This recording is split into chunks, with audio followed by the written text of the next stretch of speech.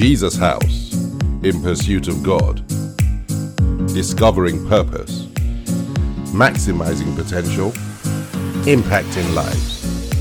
This message is being brought to you from Jesus House London. God bless you.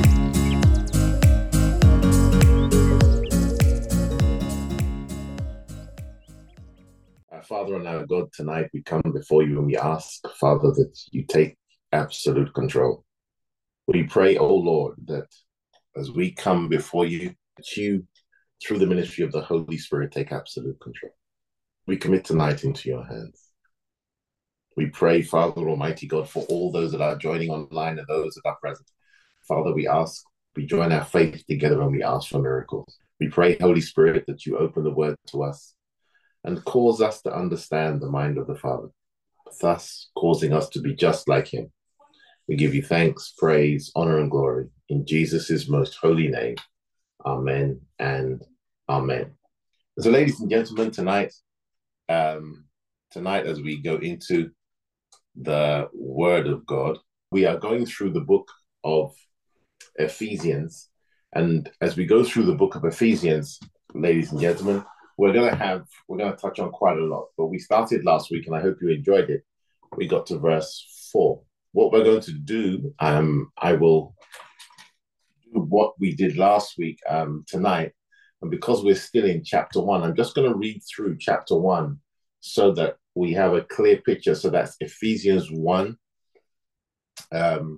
from beginning to the end. And so we're going to pick things up from Ephesians 1 and then we'll go from there. And so, ladies and gentlemen, I'll read. Paul, an apostle of Jesus Christ, by the will of God, to the saints which are at Ephesus, and to the faithful in Christ Jesus. Grace be to you and peace from God our Father and from the Lord Jesus Christ.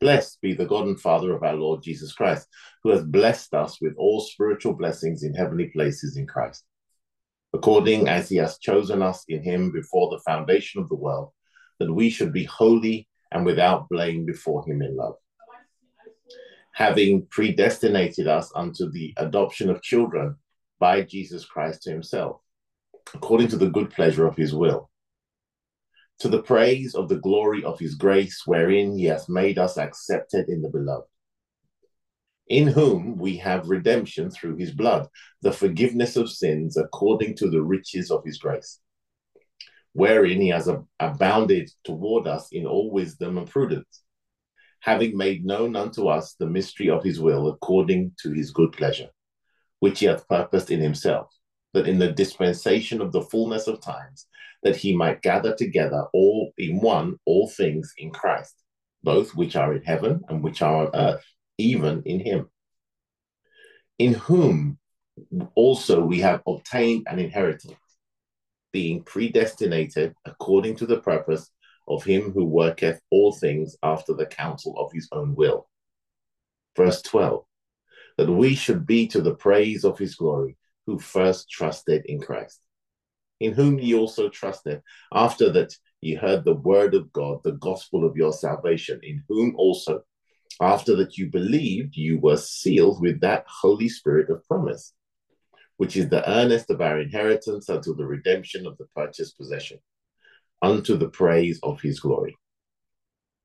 Verse 15, wherefore I also, after I heard of your faith in the Lord Jesus and love unto all the saints, cease not to give thanks for you, making mention of you in my prayers, that the God of our Lord Jesus Christ, the Father of glory, may give unto you the spirit of wisdom and revelation in the knowledge of him, the eyes of your understanding being enlightened, that you may know what is the hope of his calling, and what the riches of the glory of his inheritance in the saints, and what is the exceeding greatness of his power to us who believe, according to the working of his mighty power, which he wrought in Christ when he raised him from the dead and set him at his own right hand in the heavenly places, far above all principality and power and might and dominion, and every name that is named, not only in this world, but also in that which is to come, and hath put all things under his feet, and gave him to be head over all things to the church, which is his body, the fullness of him that filleth all in all. And so, ladies and gentlemen, that's Ephesians 1. And so in Ephesians 1, we realize Paul is writing to a church that pops up 2 or 3 times. It's a very pivotal church. When Jesus is speaking to John in the book of Revelations, he mentions the church at Ephesus. And so we realize Ephesus is mentioned in Paul's journey, and it's quite an important place. It's a place where there was a massive outpouring of the Holy Spirit, and there was a lot of resistance to the church there. And so Paul has sent his trusted protege, Timothy, to become their pastor, vicar, bishop at that point in time. And he's writing a letter both to Timothy and to the Ephesians that this is how God wants you to function. Okay. And so last week we got to verse 3, which was, we read from verses 1 to 3, and we read that we looked at we got to blessed be the God and Father of our Lord Jesus Christ, who has blessed us with all spiritual blessings in heavenly places in Christ Jesus. And so, ladies and gentlemen, we're going to pick up from verse 4. We're going to pick up from verse 4, and I'll read from verse 4, and then we'll go through some of the things that you'll note that we want to notice, and we'll go from there. So verse 4 says the following: according as he has chosen us in him before the foundation of the world. The next phrase is that we should be holy and without blame before him in love. Ladies and gentlemen, the first thing I want you to realize is the fact that we are chosen. It's in the past tense. The Bible says that God has chosen you and I, and then it makes a very interesting phrase, that God has chosen you and I because we are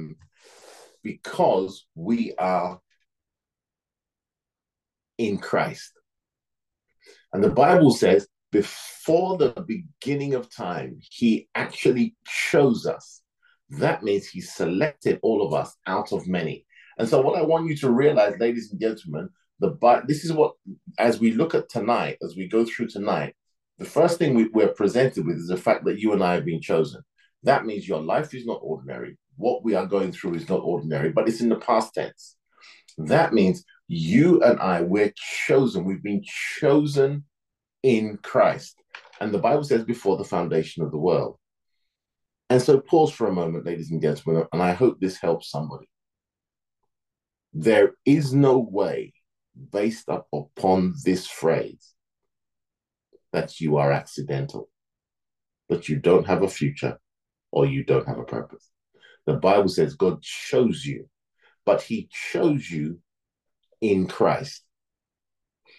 Now, the reason that is a very important statement, when the Bible says he has chosen us in him before the foundation of the world, and that means anything that happens to Jesus Christ, or that Christ is, ladies and gentlemen, applies to us.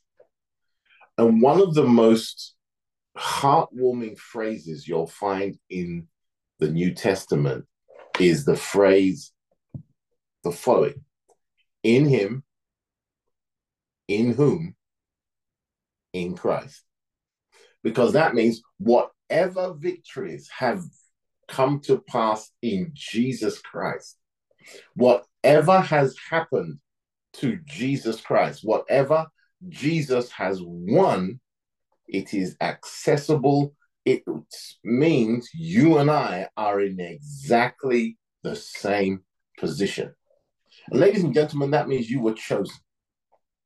You are not ordinary. So there's a lot that goes with being chosen. A lot. Let me give you an example. Please turn in your Bible to 1 Samuel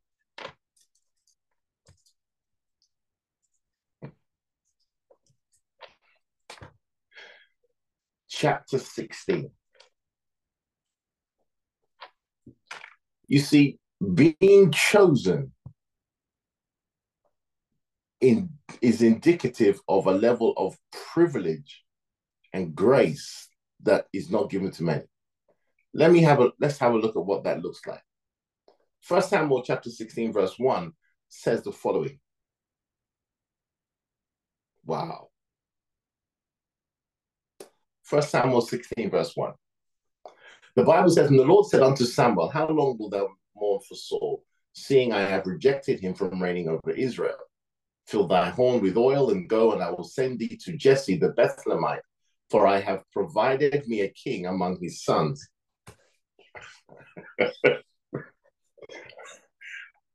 Ladies and gentlemen, I'm going to have to pause for a moment, and I'll explain why. I'm not sure who needs to hear this. The magnitude of the power of the Holy Spirit currently is breathtaking. And so this is what the reason this is an important study. It's not telling us what we don't have, what we should be doing, what we could have, but the Lord is telling us this is who you are, this is what you have, and this is what you have a right to, irrespective of your circumstances. And as we're speaking, it's making me laugh, and I apologize, but the power of the presence of the Holy Spirit as we are going through this is phenomenal. And so, ladies and gentlemen, I pray somebody is encouraged. I really do. So 1 Samuel chapter 16, we're going to read from verses 1 to verse... we're going to read from verses 1, and we're going to start with verse 13.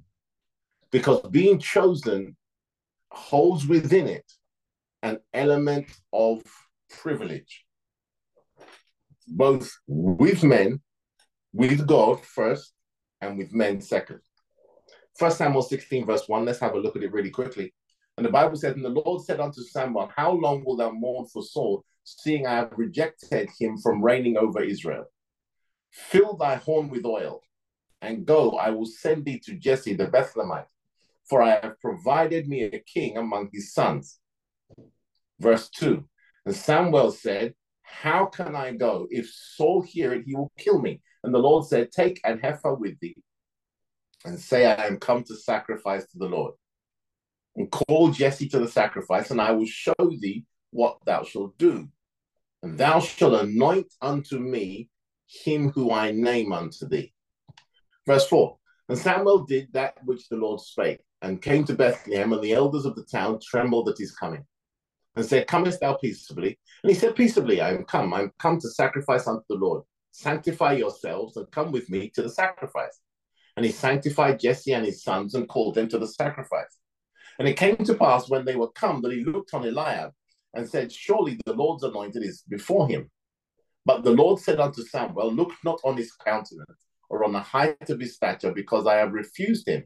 For the Lord seeth not as man seeth, for man looketh on the outward appearance, but the Lord looketh on the heart. Verse 8, then Jesse called Abinadab, and made him pass before Samuel, and he said, neither has the Lord chosen this.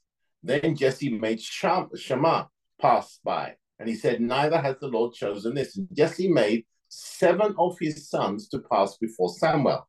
And Samuel said unto Jesse, the Lord has not chosen these. That means being chosen is not anything the boys did. Being chosen is something that is driven purely by the Lord. His understanding of tomorrow, his understanding of what things are. So let's pick it up. Verse 11. And Samuel said unto Jesse, and are here all thy children? And he said, there remaineth yet the youngest, and behold, he keepeth the sheep. And Samuel said unto Jesse, send and fetch him, for we will not sit down till he come hither. And he sent and brought him in. Now he was ruddy and withal of a beautiful countenance and goodly to look at. And the Lord said, arise, anoint him, for this is he. Then Samuel took the horn of oil and anointed him in the midst of his brethren, and the Spirit of the Lord came upon David from that day forward. So Samuel rose up and went to Ramah. Notice, when you are chosen, there are benefits, privileges, and abilities that come to you that you did not earn. The Bible says that in Jesus Christ, the Lord God chose all of us. He chose us that have come to him in Christ, so that when you find yourself as a Christian, you can say to yourself every morning with assurance that I am chosen, that it will be different for me because God has chosen. I am privileged because I am chosen. There are benefits that are mine because I am chosen. I am not ordinary. And so all of a sudden you realize life changes because you now realize that, ladies and gentlemen, your life is not ordinary. It is that the Lord has paid close attention to who you are, what you are, and where you are going. Ladies and gentlemen, what that means is we in Christ are chosen. That means out of everybody else on the planet, God has an individual special relationship for you and I, and the benefits of that come because we are in Christ. So everything that Jesus Christ has, everything that Jesus Christ has access to, everything that sits on Jesus Christ and is found in his name is legally yours and mine. And in all sincerity, that should change the world. Because that means when we come to God in the name of our Lord and Savior Jesus Christ, and let's please come with me to John chapter 14, and we will pick up the narrative from 12 because of time. John chapter 14, verse 12, the Bible says the following. John 14, verse 12. The Bible says the following. The Bible says, verily, verily, I say unto thee, he that believeth on me, the works that I do shall he do also, and greater works than these shall he do, because I go unto my Father. Verse 13, and whatsoever you shall ask in my name, that will I do, that the Father may be glorified. Where? In the Son.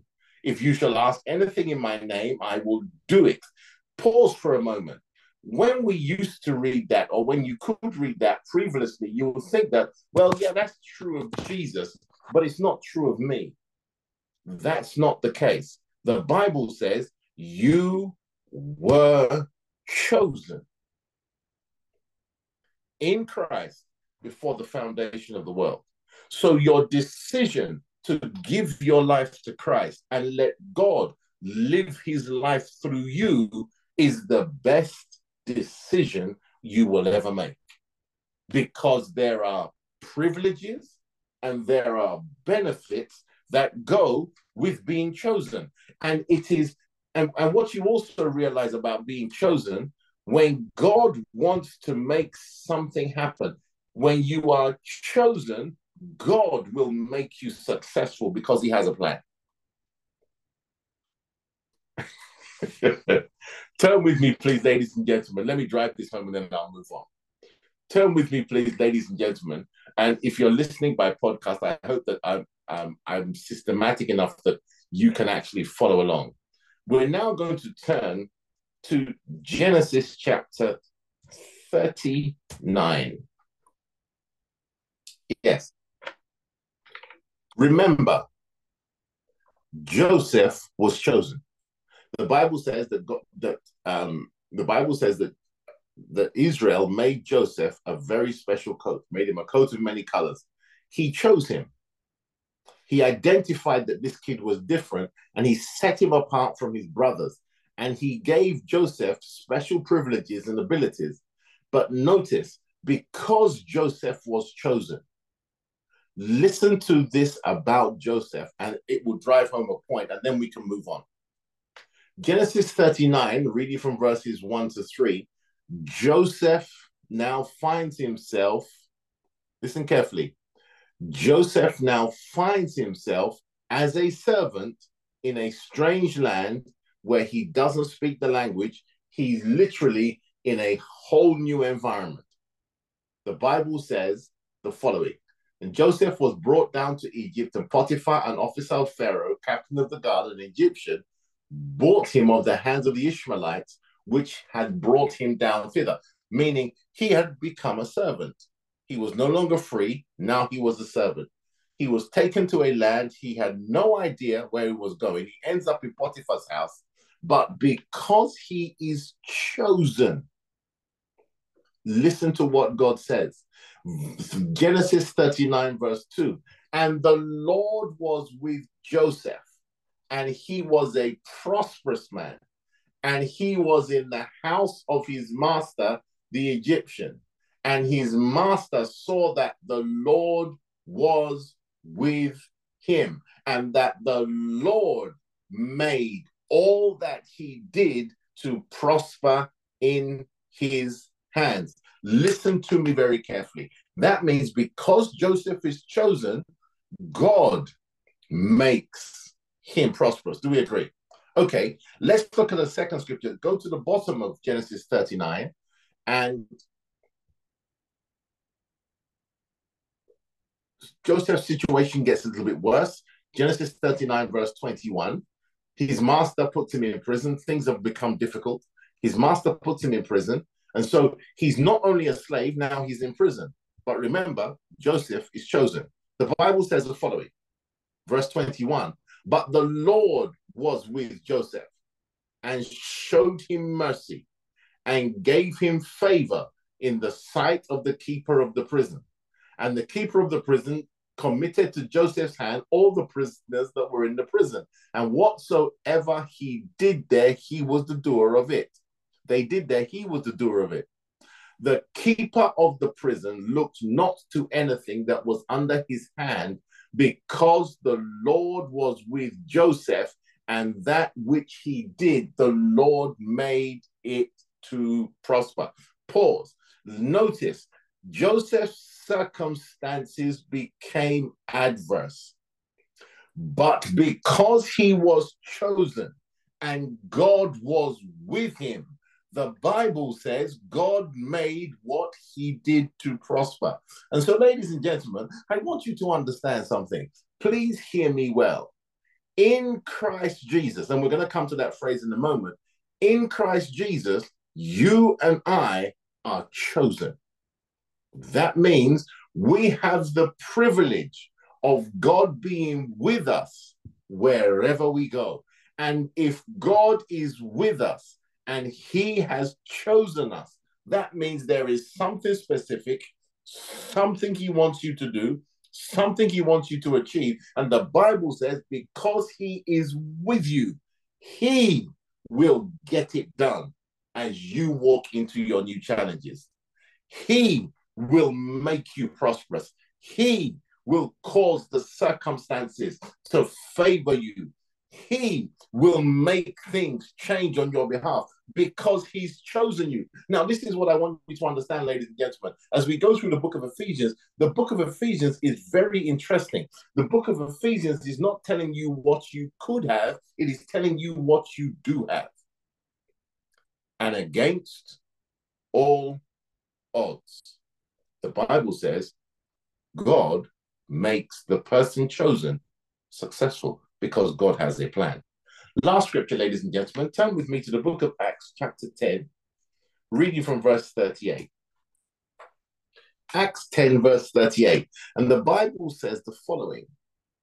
Notice, people that are chosen, God goes with. The Bible said the Spirit of the Lord, because David was chosen, the Spirit of the Lord came upon him. The Bible says because Joseph was chosen, the Lord was with him in any circumstance he went through. The Bible says the following, Acts chapter 10, verse 38.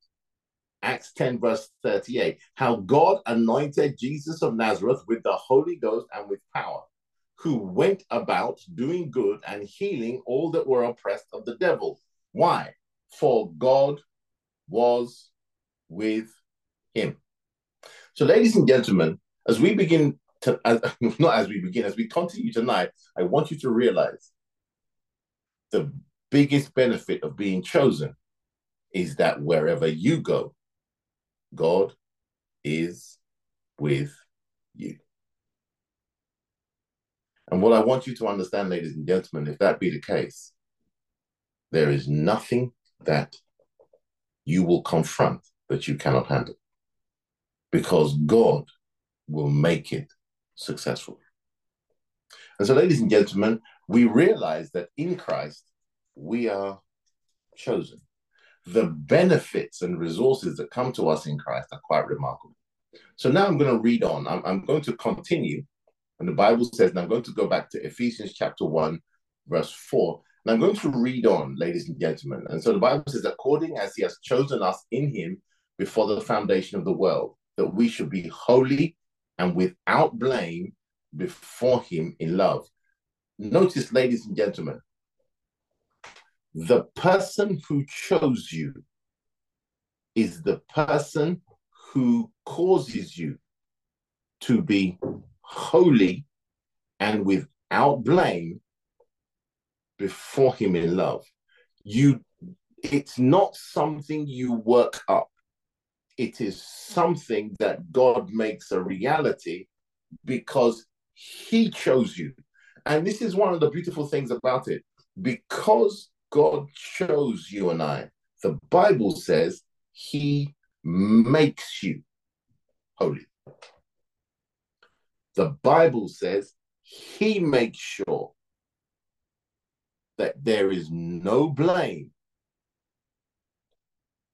when you stand before God. That means there is no accusation Satan can bring before God when you are standing before your Father in Christ, because you are a new person. The Bible says old things are passed away. And the Bible says that means when you stand before God, you stand before God a righteous man. Let's look at two scriptures to clarify that, and then we'll move on. Ladies and gentlemen, and I'll switch. Please turn in your Bibles to 2 Corinthians chapter 5, and we'll read verse 17. 2 Corinthians chapter 5, verse 17. I'll read it from the Amplified Classic Version of the Bible. The Bible says, therefore, if any person is engrafted in Christ, the Messiah, he is a new creation, a new creature altogether. The old, previous, moral, and spiritual condition has passed away. Behold, the fresh and new has come. So when you are standing before God, because you are in Christ, you are a brand new person. That means the old you, no matter how dark, no matter how damaging, the price has been paid by Jesus Christ. When you now stand before the Lord, the Bible says you are holy. You are not holy because of what you're wearing. You are not holy because of what you are doing. You are holy because of what God has done in Christ Jesus. Now, listen to me very carefully, please. That does not mean you need we wander off and do madness. No.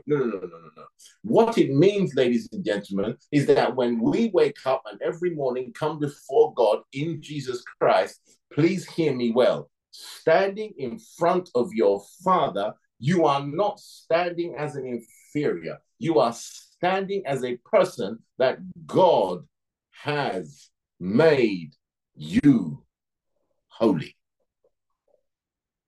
And if you are holy, the Bible says your prayers carry weight.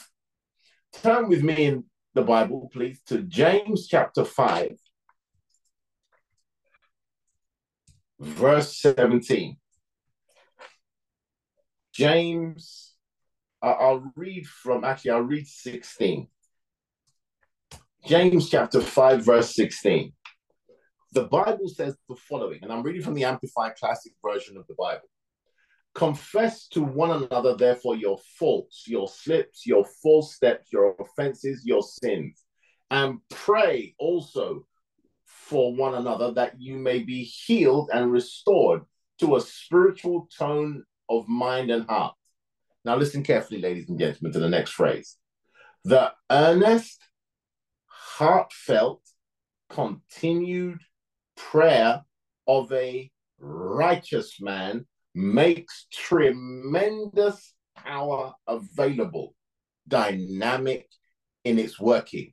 The Bible says that through you being chosen in Jesus Christ, God, through his own ability and through Jesus' sacrifice, has made you holy.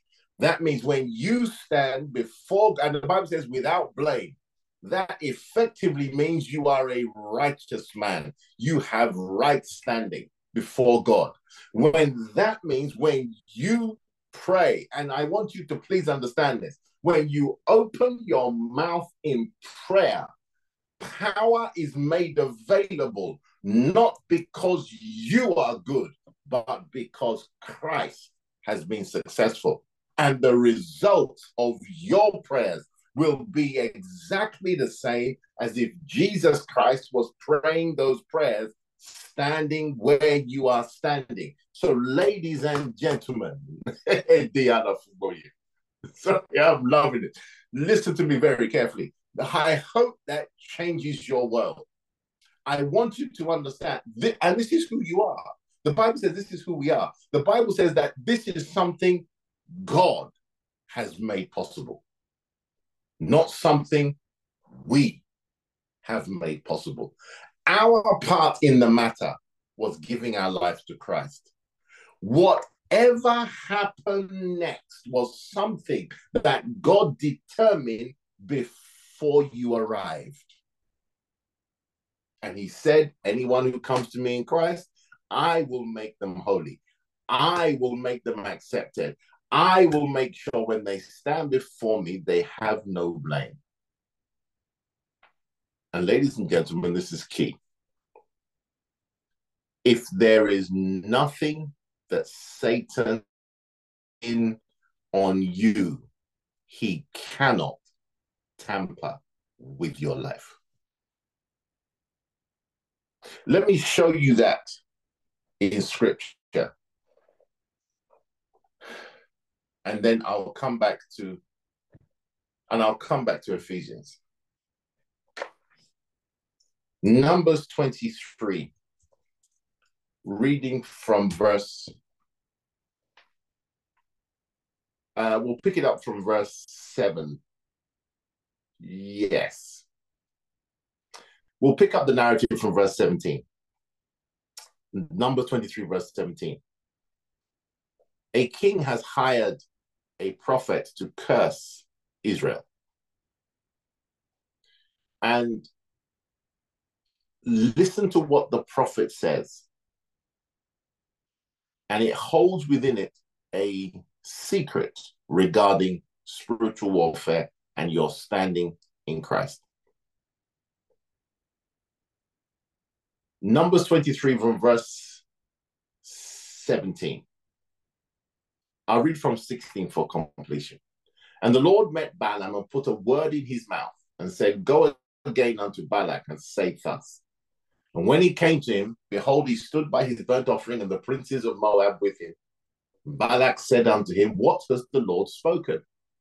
Verse 18, and he took up his parable and said, rise up, Balak, and hear. Hearken unto me, thou son of Zippor. Verse 19, God is not a man that he should lie, neither the son of man that he should repent. Hath he said, and shall he not do it? Hath he spoken, and shall he not make it good?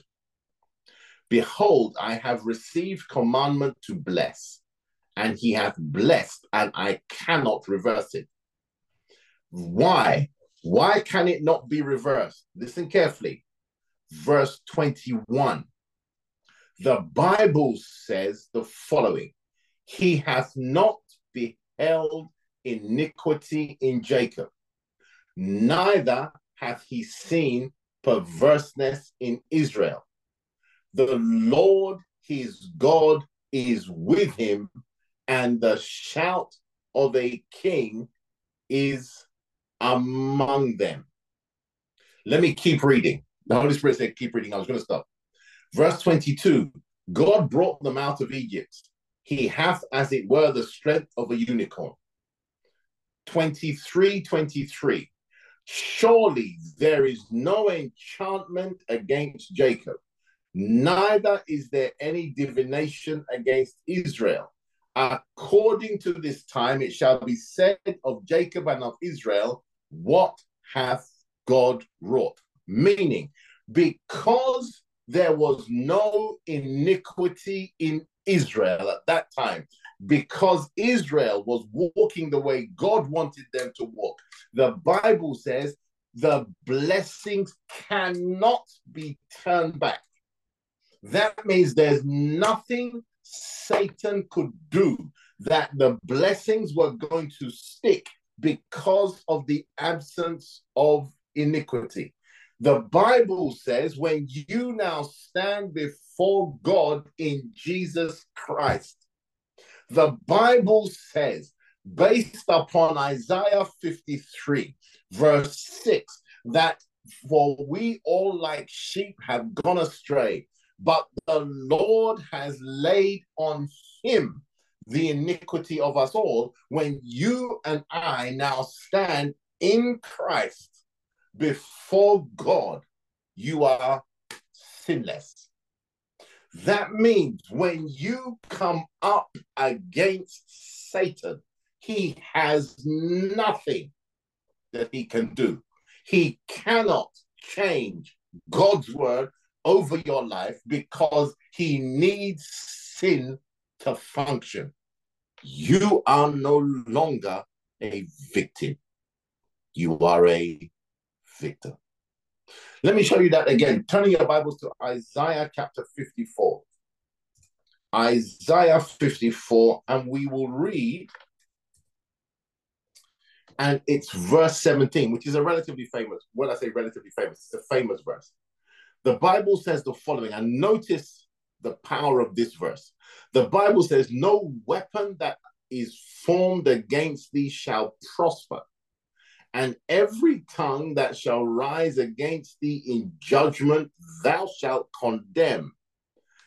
This is the heritage of the servants of the Lord, and their righteousness is of me, saith the Lord. And so, ladies and gentlemen, I want you to keep something in mind. Once you are in Christ and you remain in Christ, Satan cannot tamper with your destiny. Neither can he tamper with your life, your body. He has no right to tamper with your benefits. He has no right to tamper with your job, your family, your children. He has no right to tamper with the times and seasons concerning you, because you are a righteous man. But if you and I don't know this, we can be deceived. And so, ladies and gentlemen, from this day forward, when you wake up in the morning, say to yourself, I am chosen and I am righteous before God. I am blameless. Why? Because I am in Christ. And realization will give you, the Bible says it much better than I can.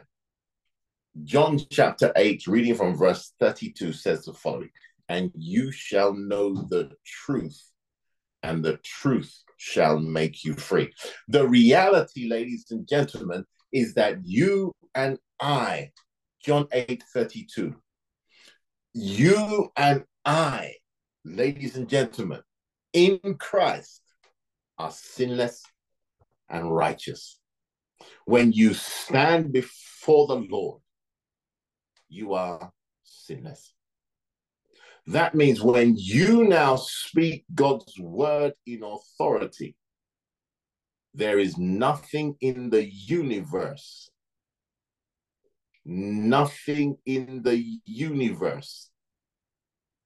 that can stop you. Nothing. And so, ladies, okay, very lovely question. Says, sir, is it possible to reverse or cancel all the ways Satan has deceived one? Yes, you can. This is the key. When you now realize this is mine and I have been stolen from, the Bible says the thief must restore sevenfold. How can you change it? Because if you now begin to say what God says about you, you will change your work. When you now begin to declare that the lines have fallen unto me in pleasant places, that God has given me favor because of what Christ has done, I am walking in the power, glory, and ability of the Almighty God. God is with me as I go to work. God is with me as I go to school. God is with me in my marriage. God is with me going forward. And God said that I am righteous. That means the works of Satan have no longer have hold over me. When you begin to declare that day after day after day, your circumstances will change. Can you turn round what he has taken by deception? Yes, because he cannot destroy it. He can only steal it. That means it can be what? Recovered. Are we together? That's a wonderful question. Wonderful question. Can you get it back? Yes, you can. When you begin to declare God's truth over your life, things will begin to change. And this is the beautiful thing about the book of Ephesus. So let's go, Ephesus chapter 1. Ephesus chapter 1, and we're looking at verse 4. Before him, and the key element is this. This is the last place we're gonna look at tonight. The Bible says, according as he has chosen us in him, Ephesians 1:4, before the foundation of the world, that we should be holy and without blame before him in what? Love. Two things I want you to notice. Number one, the Bible says, before the foundation of the world, the Lord made a decision concerning you. That means nothing on this side of eternity can undo what God has decided on that side of eternity. That means when you come back to God, restoration is available through our Lord and Savior, Jesus Christ. The Bible says that Jesus said, I will give you a fresh start.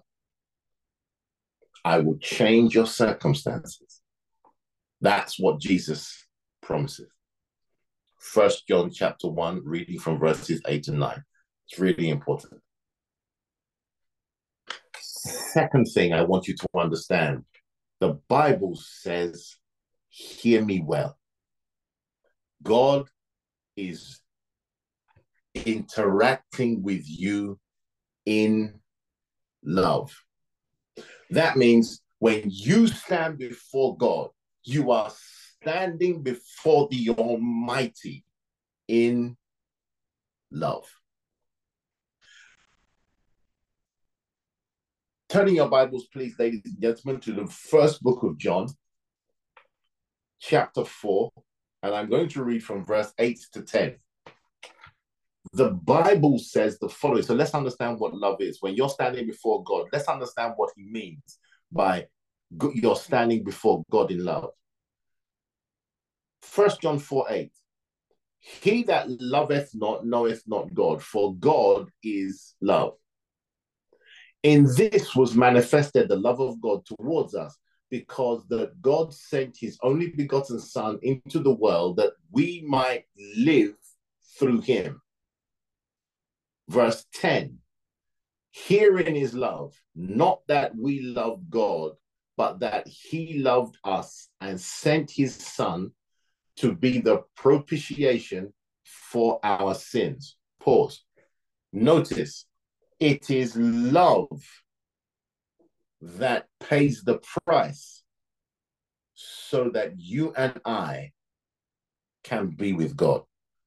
So please remember, whenever you are standing before God, you are not standing before God on your own merit. You are standing before the Lord because he has reached out to you in love. How did he do that? When he sent Jesus Christ of Nazareth. So please keep what I'm about to say in mind. That means, irrespective of your circumstances, the love of God is on your side. You are standing before your Father in love.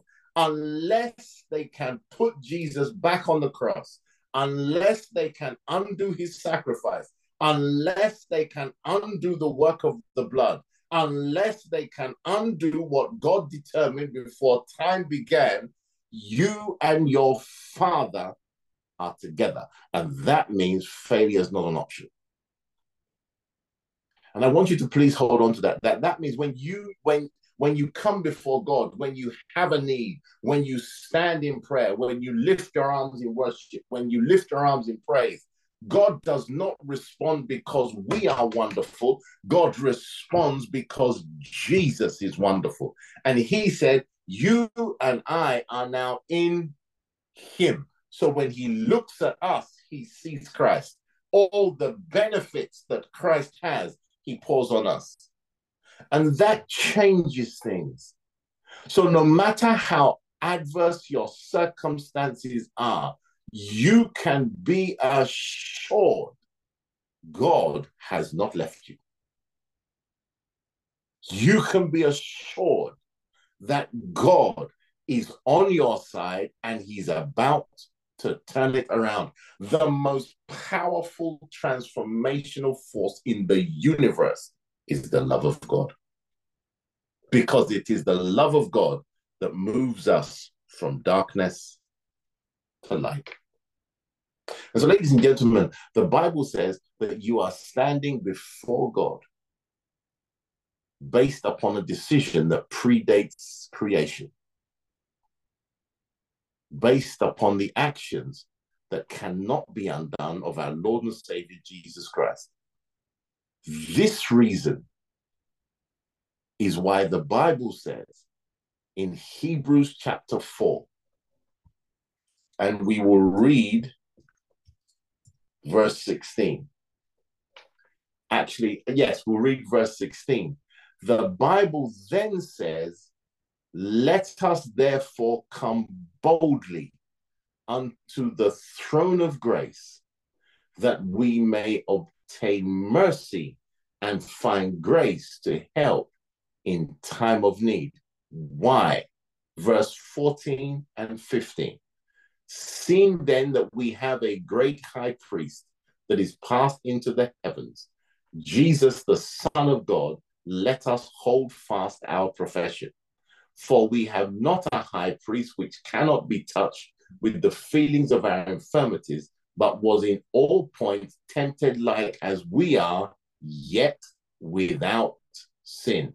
That means because of our Lord and Savior Jesus Christ, because his ministry mission, life, death, and resurrection was successful, when you and I now come before God, we can come what? Boldly. That means, ladies and gentlemen, your prayer life, it changes the game, and it changes the game beautifully when we realize that God has done more for us than we can ever imagine. You are not a victim. And the reason I'm saying this, and I'm going to pause here for a moment. The reality, ladies and gentlemen, is that God is on your side. He made the decision before time began. No matter what you are going through, God will not be denied.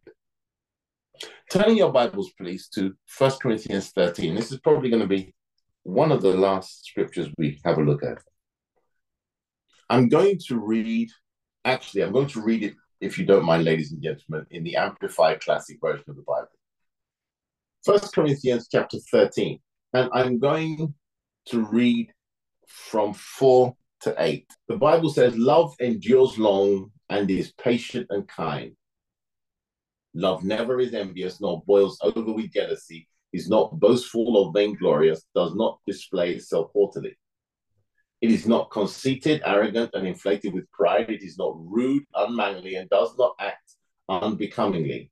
Love, God's love in us, does not insist on its own rights or its own way. For it is not self-seeking, it is not touchy or fretful or resentful. It takes no account of the evil done to it. It pays no attention to a suffered wrong. It does not rejoice at injustice and unrighteousness, but rejoices when right and truth prevail. 7, love bears up under anything, and everything that comes is ever ready to believe the best of every person. Its hopes are fadeless under all circumstances, and it endures everything without weakening. And then please hear me what I'm about to say. Verse 8, love never fails, never fades out or becomes obsolete or comes to an end. As for prophecy, the gift of interpreting the divine will and purpose, it will be fulfilled and pass away. As for tongues, they will be destroyed and cease. As for knowledge, it will pass away, will lose its value and be superseded by truth. And so, ladies and gentlemen, the Bible says love never fails. When we read that, usually we think of the way we treat others. When you read that, I want you to understand that is how God treats you. That means, ladies and gentlemen, there is nothing you are going to throw at your Father who loves you. And the Bible says love's going to win out. The love of God is going to win out. You are going to become what God wants you to become. God's going to come through for you. The love of God is going to ensure that God's intention concerning you becomes a reality. As you stand before God in love, you don't stand there in fear. You stand there in faith and confidence that because of what God has done, your going into the presence of your Father will be successful. And so, ladies and gentlemen, as you lift up your voice in prayer, as you declare God's word over your circumstances, as you obey what God says He says you should do, as you walk by the guidance of the Holy Spirit, as you do what Jesus said you should do, know for a fact it's going to be successful, not because of what you and I have done, but because what God has achieved in Christ Jesus. You don't stand before your Father a reformed sinner. You stand before your Father as His child. That's how He sees you. And that means whatever Jesus has won is accessible to you and I. And so tonight, ladies and gentlemen, we're going to end the Bible study in a very interesting way. I'm going to ask you to lift your voice up, and I just want you to pray based upon what you just heard. I want you to present to God that long-standing issue. I want you to present to God the things that you have screamed at the darkness about. I want you to present to the Lord what your hopes, your dreams, your aspirations are. And I want you to present them with the newfound confidence that you are standing before him in love. You are standing before him chosen. You are standing before him righteous, blameless. You have the advantage. I want you to pray concerning your health, your future, your children, your desires, this country. What happens with the confidence and knowledge that God has caused you and I to be chosen, to be holy, to be loved.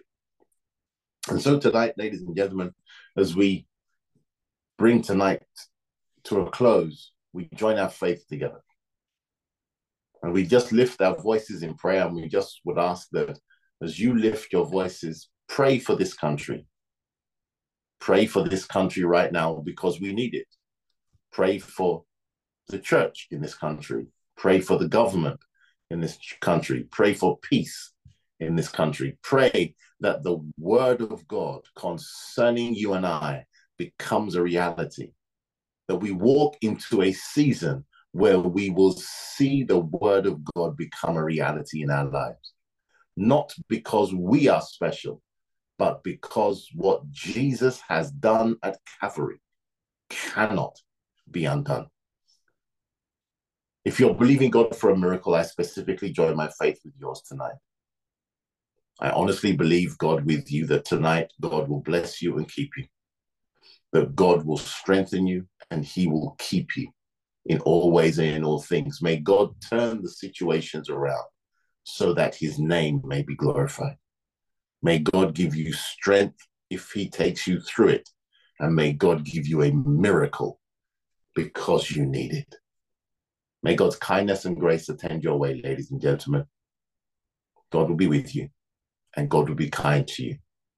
I pray that your prayer life from this moment forward becomes a force in this nation because you are chosen, because you are blameless, and because you are loved in Christ. Have a wonderful night, ladies and gentlemen. God bless you in all ways and in all things. I'll see you next week.